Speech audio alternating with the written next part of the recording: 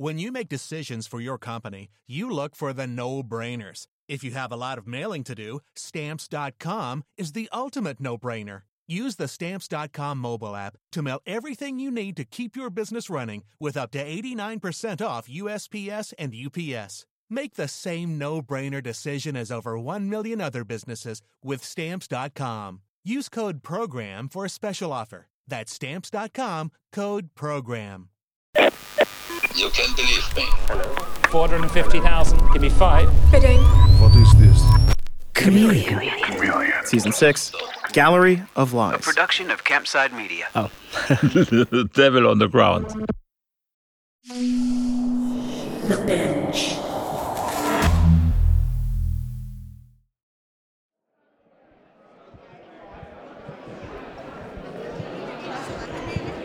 Earlier this year, I went to a gallery opening on the far west side of Manhattan where I hoped to gain vital information for a story that had been evading me for months.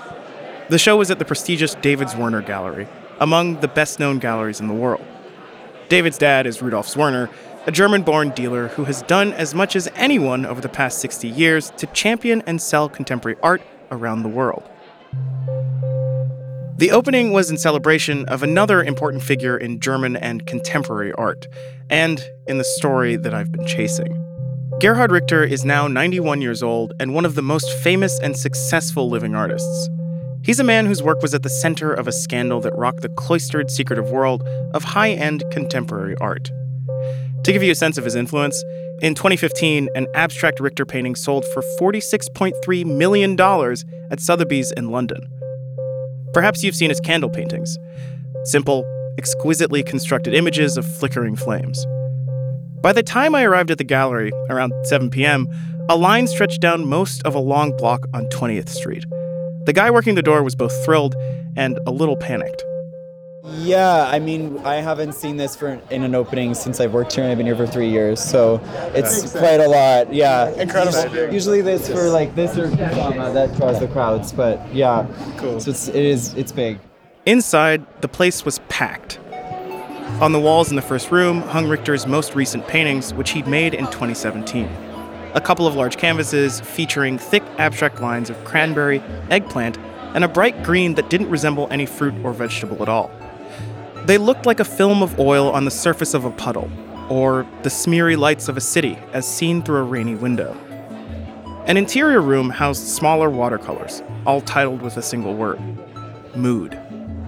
In yet another room, drawings in ink and graphite and pencil. At the center of that room stood a 10-foot-tall glass sculpture. I heard a passing admirer say the new piece was going for $2 million. But, of course, none of the works had listed prices. That would be crass. I've always been fascinated by the art market, and recently that fascination has turned into a fixation. But it's not a piece I'm after. It's information about a case. The facts of which are easy enough to find. But the heart of it, where the true mystery lies, is as hidden from public view as that glass sculpture's $2 million asking price. Because to me, peering in from the outside, the art world looks pretty opaque. As I would soon learn, it's not much clearer for those on the inside. Everywhere I went, people told me that if I really wanted to understand a story set in this world and how the art market works, I'd need to find the dealer at the center of it all. The same dealer who had helped make Gerhard Richter famous in the first place, Helge Achenbach.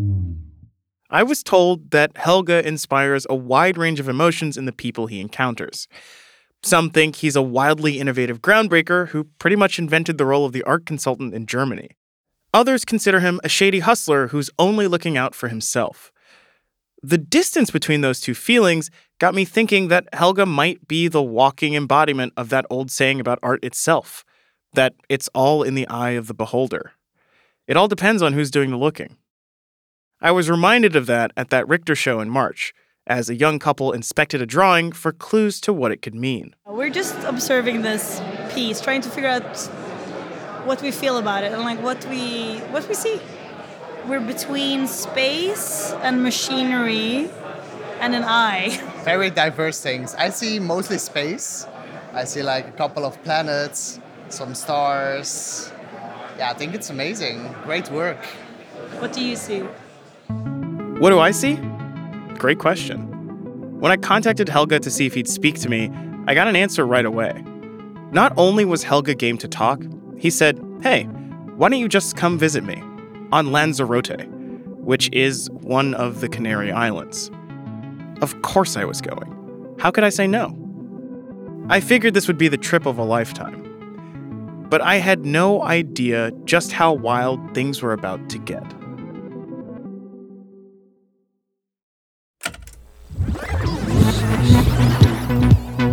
I'm Bijan Stephen, and from Campside Media, in association with Sony Music Entertainment, this is Chameleon, Gallery of Lies. Episode 1, Openings.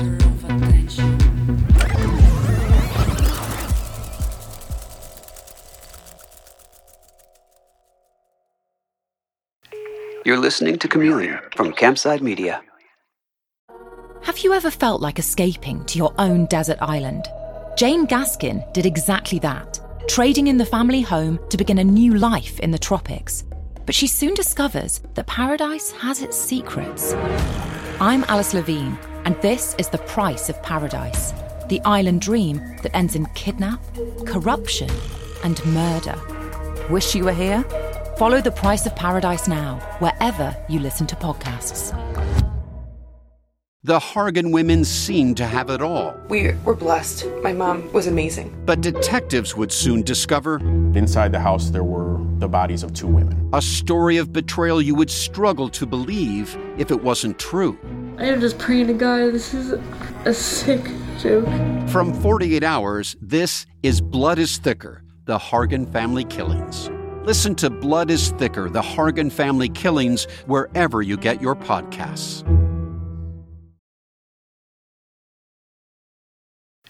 You're listening to Chameleon from Campside Media.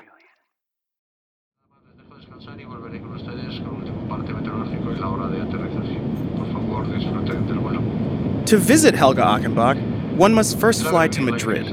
From there, one must catch a connecting flight to the Canary island of Lanzarote, which is about 430 miles southeast of Morocco.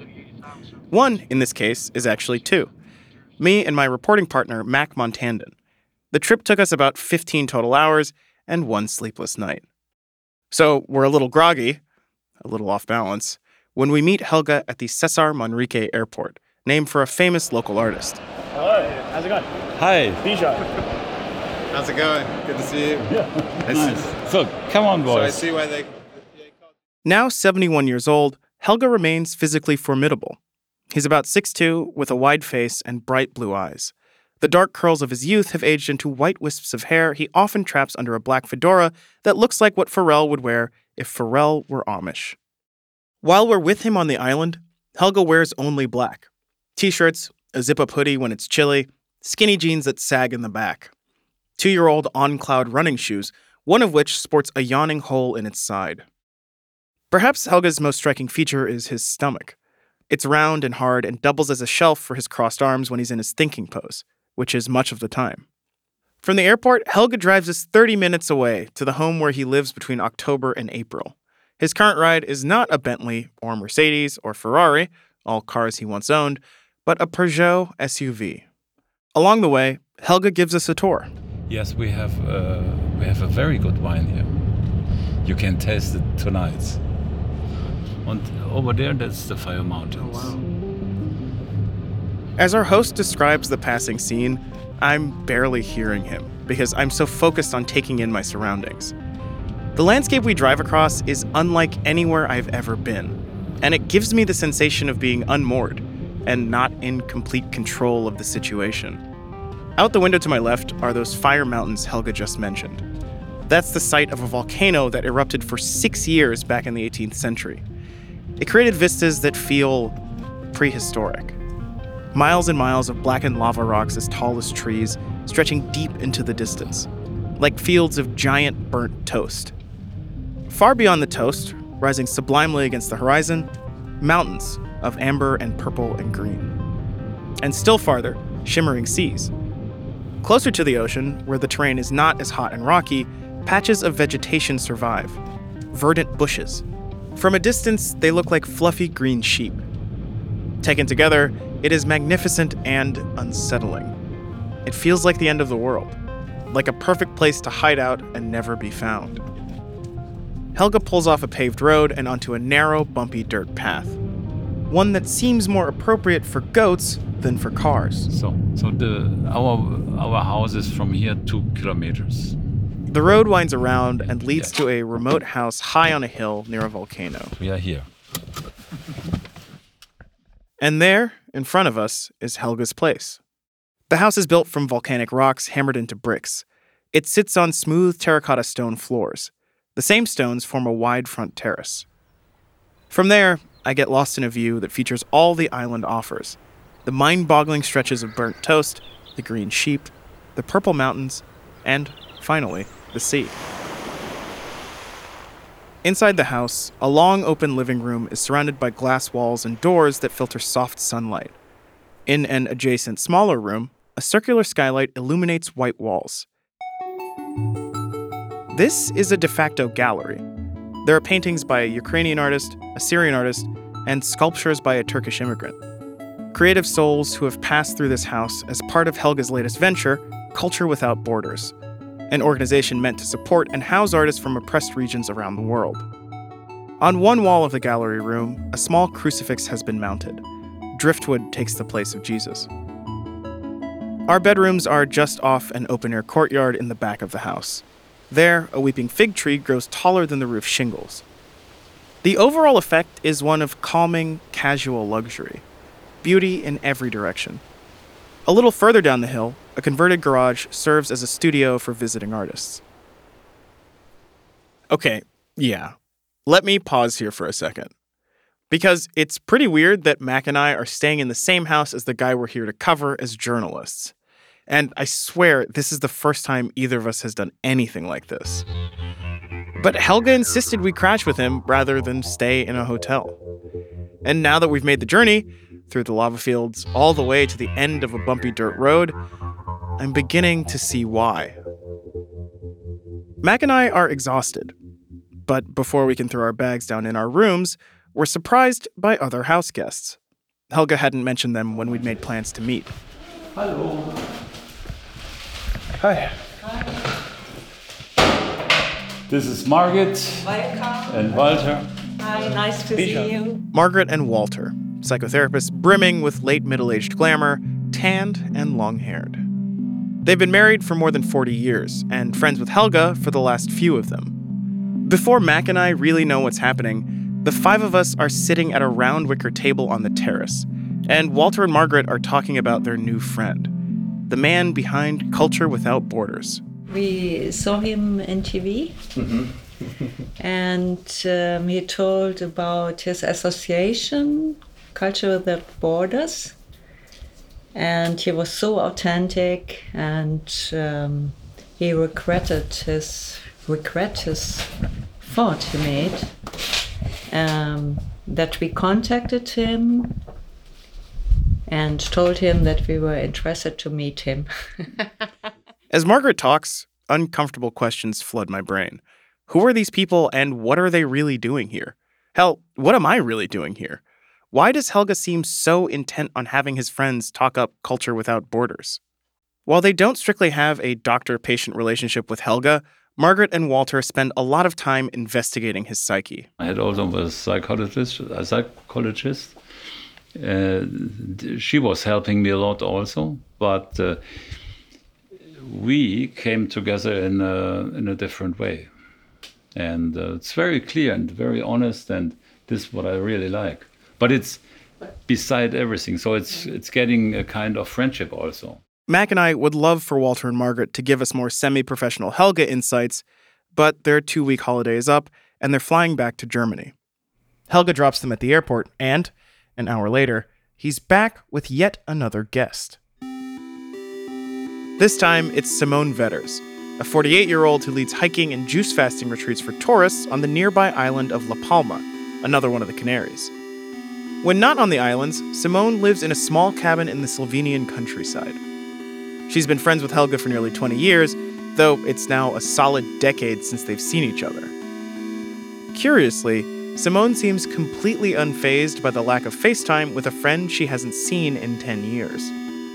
I think it's like hundreds of sparkling stars coming to his mind every minute, every second. I think I rarely met a guy so creative like him. At the moment, the sparkling creativity that has come to Helge's mind involves dinner. He's made a reservation at his favorite oceanside restaurant. As we watch the sun set into the water, surrounded by interesting people in this exotic location, I can't help but be impressed. For just a moment, just a sliver of time, I almost forget what I'm after.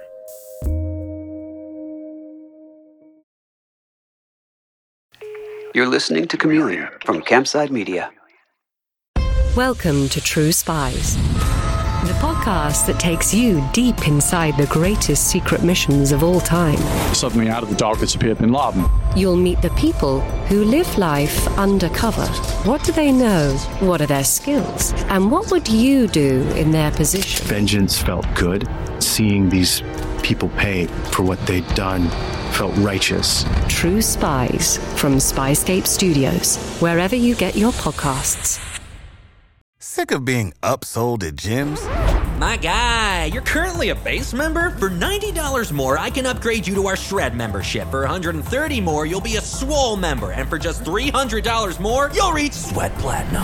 At Planet Fitness, you'll get energy without the upsell. Never pushy, always free fitness training and equipment for every workout. It's fitness that fits your budget. Join Planet Fitness for just $1 down and $10 a month. Cancel anytime. Deal ends Friday, May 10th. See Home Club for details. You're listening to Chameleon from Campside Media. The next day, Mac and I wake up to a breakfast spread on the outdoor wicker table. Helge and Simone have brought out yogurt, granola, bread, jam, pastries, coffee, and juice. After eating, the morning sun is already strong, so we move the table into a shadier spot on the terrace to talk. And right away, Helge is open. Extremely open, considering we'd had exactly one call with him before arriving. I had a very cold childhood. My mother was sometimes, in a way, aggressive, and she was hitting me a lot. So that was not very funny. And my father was a very silent man, and I got a very deep relation to him, but he was not always at home. So so my, let's say, my sympathies were with my father, not with my mother. Helge's parents met as teenagers. His mother worked for Helge's grandparents, taking care of the house. Helge's grandfather had done quite well in the oil and coal industries. Helge grew up in a rural area outside Dusseldorf. His mother was a business administrator for various companies. His father was an engineer for Germany's national railway. Both parents were often away from the house, working, leaving Helge alone. If Helge were officially Walter and Margaret's patient, the therapists would have plenty of material to work with. Like the story where his mom cooked his pet rabbit for lunch. It was very tasty, everything was nice. And I said to my mother, "What are we eating here?" And she said, yes, it's rabbits. So I said, "What?" I jumped out and ran to the rabbit cage. And there was one missing. When Helge was 14 years old, he says he experienced what might be the most important moment in his life. The day he learned that his dad, the parent he was closest with, was not actually his dad. It was at a family gathering. Helge and his dad fought over something small and meaningless, something forgettable. After the fight, a cousin pulled Helge aside and told him the devastating secret.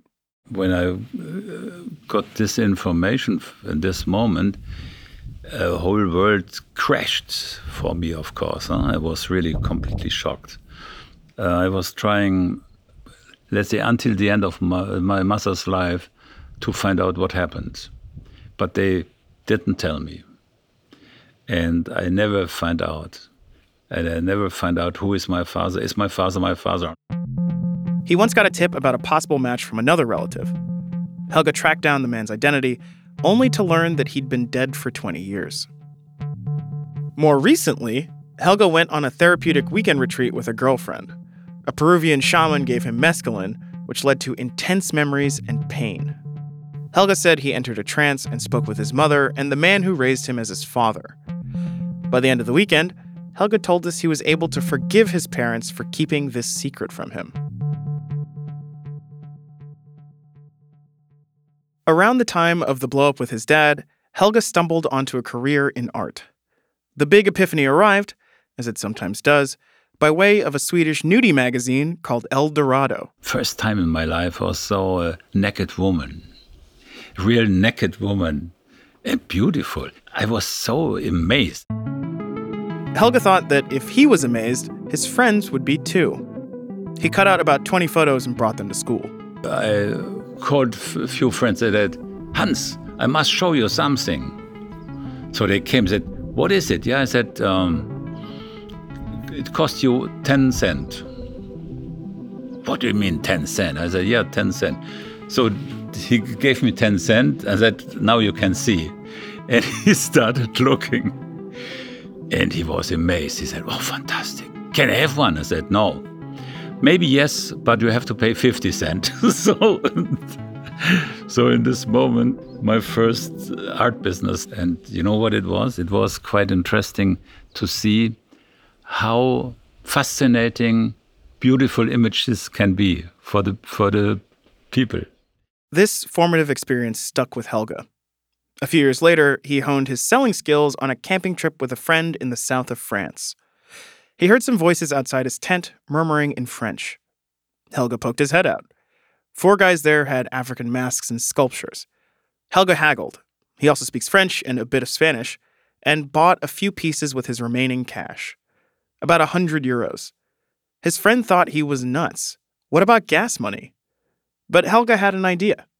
On the drive back to Germany, he stopped his convertible VW Beetle near a lake in Geneva. He opened the roof, made a sign, and put out the pieces. He told us the sale went well. And then we had to disappear because the police was coming, because we did it illegal. But we were very proud, and we were looking and said, hey, a lot of money. So it was really a good deal, and it was also this magic of having something like art piece. Also not knowing what it means for me. I was 18, just 18. 3 years later, I opened my first gallery. Helga opened that gallery while attending the University of Dusseldorf. There, he studied social pedagogy, thinking he would make a career as a social worker. As part of the program, Helga did a 1-year internship at a juvenile detention center in Siegburg. In the first of his 2 memoirs, Helga wrote about that time. Quote, "This year shaped my life. I heard the stories of young men who came from extremely difficult circumstances, whose parental home was hell. I wanted to help them become integrated in society." In school, Helga led the student parliament and cultivated his socialist leanings. I had some really brutal fights with the right wing in front of some demonstration. But it was nice to fight in those days.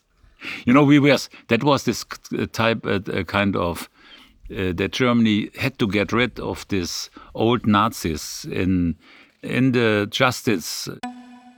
When not taking on Nazis, Helga explored galleries and hung around the Art Academy, where he first met Gerhard Richter and other rising art stars. The German art market back then, like much of the rest of the world, was not at all what it is today, with its splashy Sotheby's auctions and routine 7-figure sales. This art market was completely different from today. It was not popular to buy art. Only very, very few specialists, collectors, very interesting people were collecting art, and art was really cheap. Imagine a painting from Gerhard Richter would cost 5,000 mark, $2,500. Even a painting from Andy Warhol would cost $10,000, which is maybe today 5 million or 10 million. And so that was the difference. People loved art, liked art, and there was no speculation at all. Helga, on the other hand, was more than ready to speculate. He went into business with an architect friend, Horst Kimmerich, buying art and then selling it to businesses for their new developments. They scored their first big deal through Horst's connections and made 400,000 Deutschmarks, 200 each, or about 10 times the average salary of a German worker back then. I bought a Mercedes 280 station car. You know, this like a T, you know. And I bought a telephone, auto telephone, a mobile phone. In 1975? Yes. It cost 36,000. You know why? It was amazing. The phone contraption, the size of a large sushi platter, would prove invaluable. While his architect friend used his Rolodex to drum up new business, Helge took to the streets. He drove all over Germany in that Benz wagon. It was his office on wheels. From Düsseldorf, from Kiel to Lübeck, from Lübeck to Hamburg, from Hamburg to Bremen, from Bremen to Hanover, from Hanover to Dortmund, from Dortmund to Gelsenkirchen and then to Düsseldorf. He was looking for cranes, for new construction sites. He'd get the numbers of the builders, call them up, sell them art to give the new space life. 10 phone calls, 3 jobs. For 800,000 each. But sometimes $1 million or 2. It's our first full day on the island, and we've been talking with Helge for 5 straight hours. He's showing no signs of slowing down, and we might have kept on talking through the night if not for his afternoon gym appointment. He likes to ride the stationary bike. After Helge drives off, he's gone but not forgotten. His perfume lingers in the air. Terre de Hermès. It's a citrusy musk, and a 2.5-ounce bottle can be had for 119 euros in the duty-free store at the Lanzarote airport. With an hour to kill, Mac and I take the opportunity to walk with Simone along the dirt path to the ocean, hoping to better understand Helge through her eyes. Yes, I think Helge is able to survive anything because in his mind he is so free and so inspired. And I think you can survive if you have fantasy and if you have a creative mind. You will see beauty in everything, you know, and can create beauty, can create new beginnings. And he's really able to do this. It's shorts weather in March. We pass long expanses of hard, spiky lava rocks. Eventually, we make it to the water.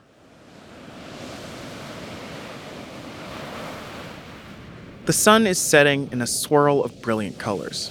Waves crash violently into jutting volcanic cliffs. It's one of the most beautiful and haunting places I have ever seen. It's easy to get swept away. And maybe that's what's nagging at me. From the soft black sand under our feet, which just adds to the exoplanetary vibe this island has, to how peculiar it is that all these quasi-strangers just pop by to a remote island house for a visit, it doesn't feel real. If this whole world exists in the eye of the beholder, there is something beneath the surface of this perfect vista that makes me feel like I need to keep my guard up.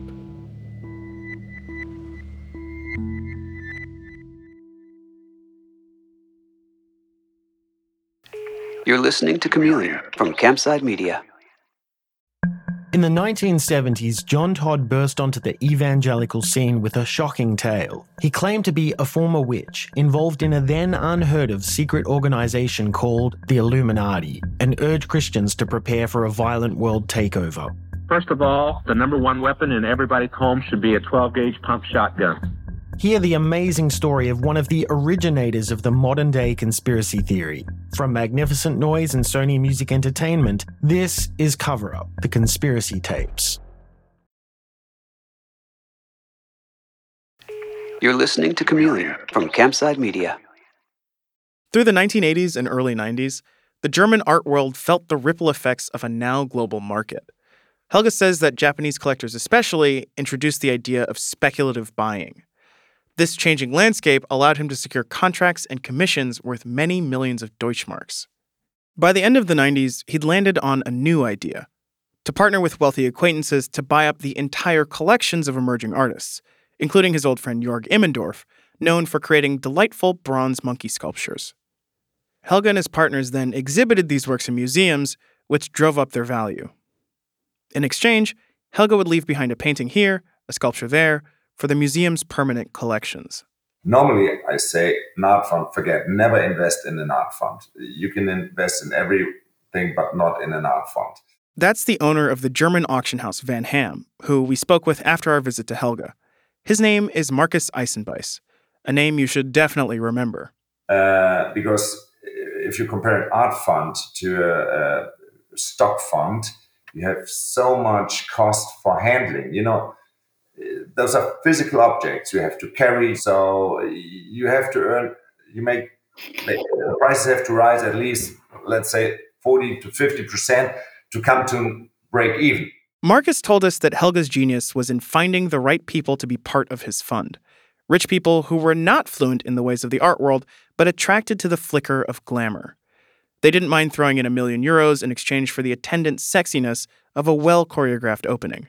And in the end, it was a win-win-win situation for everybody, because the artist was lucky because he sold a bunch of paintings. This group of investors sponsored a nice opening, sponsored catalog. As all those investors were not so familiar with the art business, they really enjoyed these vernissage, all these nice atmosphere, being the celebrated sponsor for the show. And so Achmach gave them an experience, and a fantastic way to dive into this art world. He gave them an experience. This is how Helge approached everything, how he had conquered the art world, how he got what he wanted by seduction, how he met his wives. By the time he launched the art fund, he'd been married and divorced twice, had a son with his first wife, 4 more kids with his second. He wasn't exactly looking to get married again. But then, in the winter of 1990, a young art historian applied for a job at Helge's company. And when I saw her, she was very beautiful, and very nice. And I fall in love directly. 6 months later, Helge and Dorothy were officially a couple, and they married 2 years after his second divorce was finalized. Their courtship was not without complications, what with him being her boss and all. And she said to me, "Oh, Helge, Mr. Achenbach, you are my boss. I never should have any relation with a person in my company. This is what I learned from my father." I said, "Okay, except I would marry you." She said, "Okay, this marriage we have to discuss." All the while, Helge's phone never stopped ringing. After much back and forth, he says the filmmaker Claude Berry bought a Jean Fautrier painting and sculpture from him. And he said, "Mr. Achenbach, you are fool. You are crazy. Much too much. $2.5 million is the price. But $4 million, you are killing me." He told me he sold Jacques Wertheimer, then the head of Chanel, an Yves Klein painting. Helge said he acquired the piece from a bankrupt trust. And he was a very little man, and he was more or less looking like a monkey. And the great thing was, he had no tooth. He had only little brown stems. In 2001, Helge was ready to really start giving people an experience. He created a man-made beach club on the banks of the Rhine.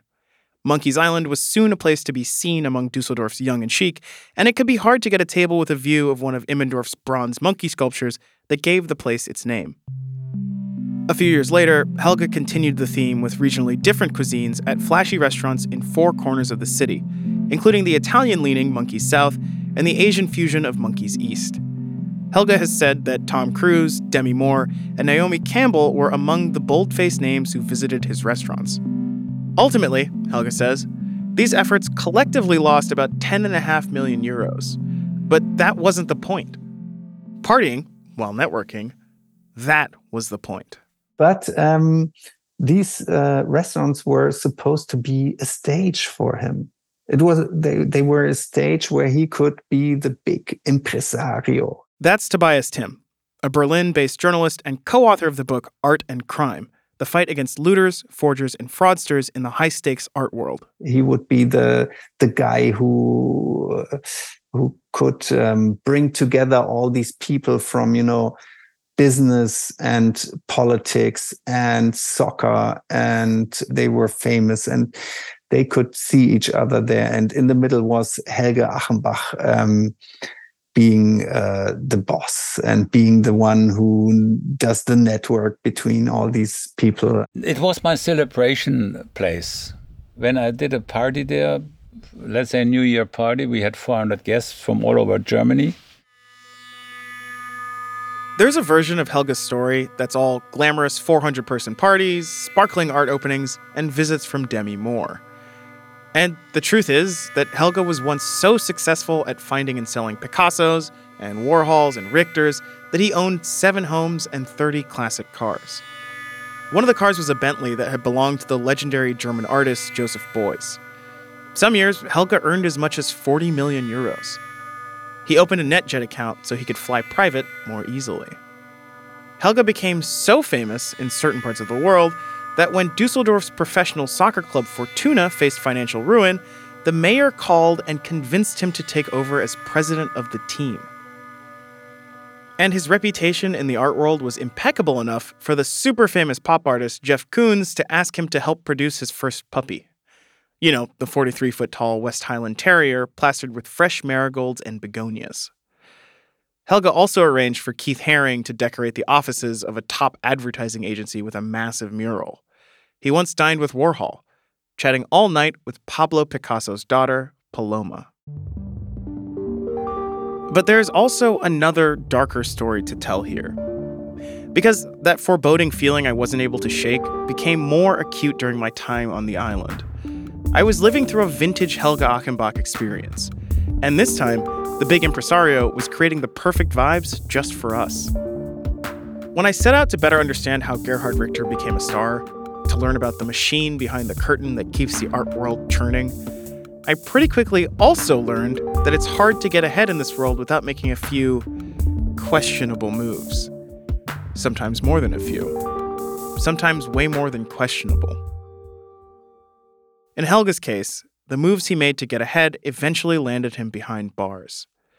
And, post-prison, those moves turned his life upside down. Achenbach war mal der einflussreichste Kunstberater Deutschlands. Und hat 50 Millionen Euro Helge Schulden. Achenbach, Deutschlands bekanntester Kunstberater, verurteilt zu 6 Jahren Haft wegen Betrugs. For instance, this gorgeous house in the Canary Islands, it's not Helge's. It belongs to one of Germany's most famous authors who lets him stay there for free half of the year.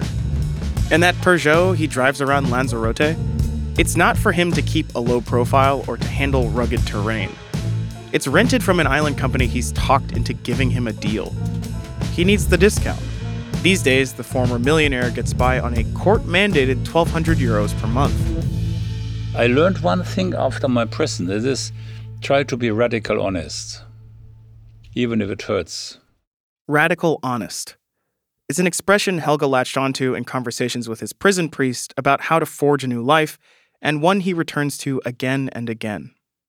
What makes all of this even crazier to me is that, for decades, Helge couldn't miss.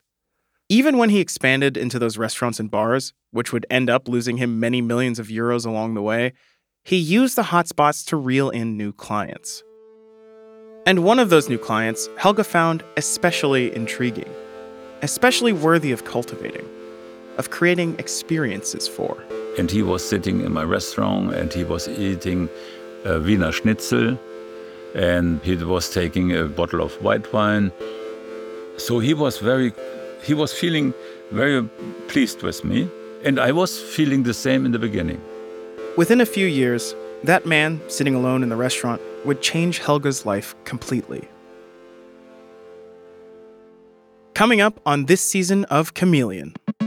I was more or less feeling like a little boy stealing maybe in a food store. We're going deep into the life of the most famous criminal you've never heard of. So he started to fake these invoices. And with this stupid deal, I ruined my completely life. A man who made one very wrong move and lost everything. You couldn't avoid it because there was so much coverage of this court case in the media. Throughout the prosecution, I just saw him as a suspect. He was someone who took advantage of a good opportunity for him to make money. I think, honestly, very deep honest, I was completely in peace with myself, even in the prison. Did he learn from his mistakes? His crash was so immense, and he often told me he is a pirate captain finding a new shore. But I didn't want to be on this pirate ship. I have a very family feeling with Helge. Yes, like a guru sometimes. He can be like this. Like a guru. Guru, yeah. Or will he never change? And I don't like to bullshit around.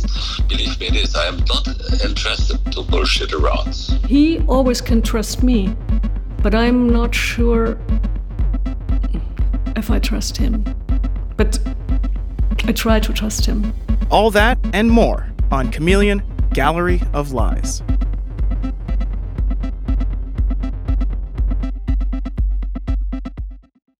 Unlock all episodes of Chameleon, Gallery of Lies ad-free right now by subscribing to the Binge podcast channel. Not only will you immediately unlock all episodes of this show, but you'll get Binge access to an entire network of other great true crime and investigative podcasts, all ad-free. Plus, on the first of every month, subscribers get a binge drop of a brand new series. That's all episodes, all at once. Unlock your listening now by clicking subscribe at the top of the Chameleon show page on Apple Podcasts, or visit getthebinge.com to get access wherever you get your podcasts.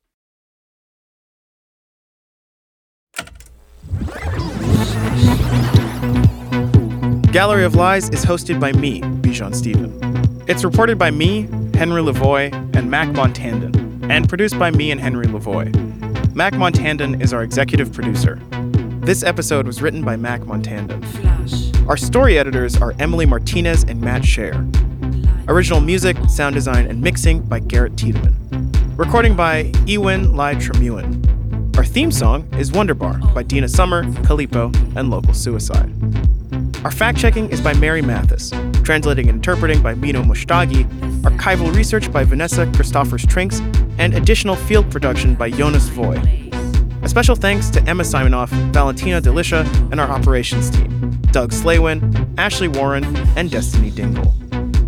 Campside Media's executive producers are Josh Dean, Vanessa Gregoriadis, Adam Hoff, and Matt Scher. If you enjoyed Chameleon, please rate and review the show wherever you get your podcasts.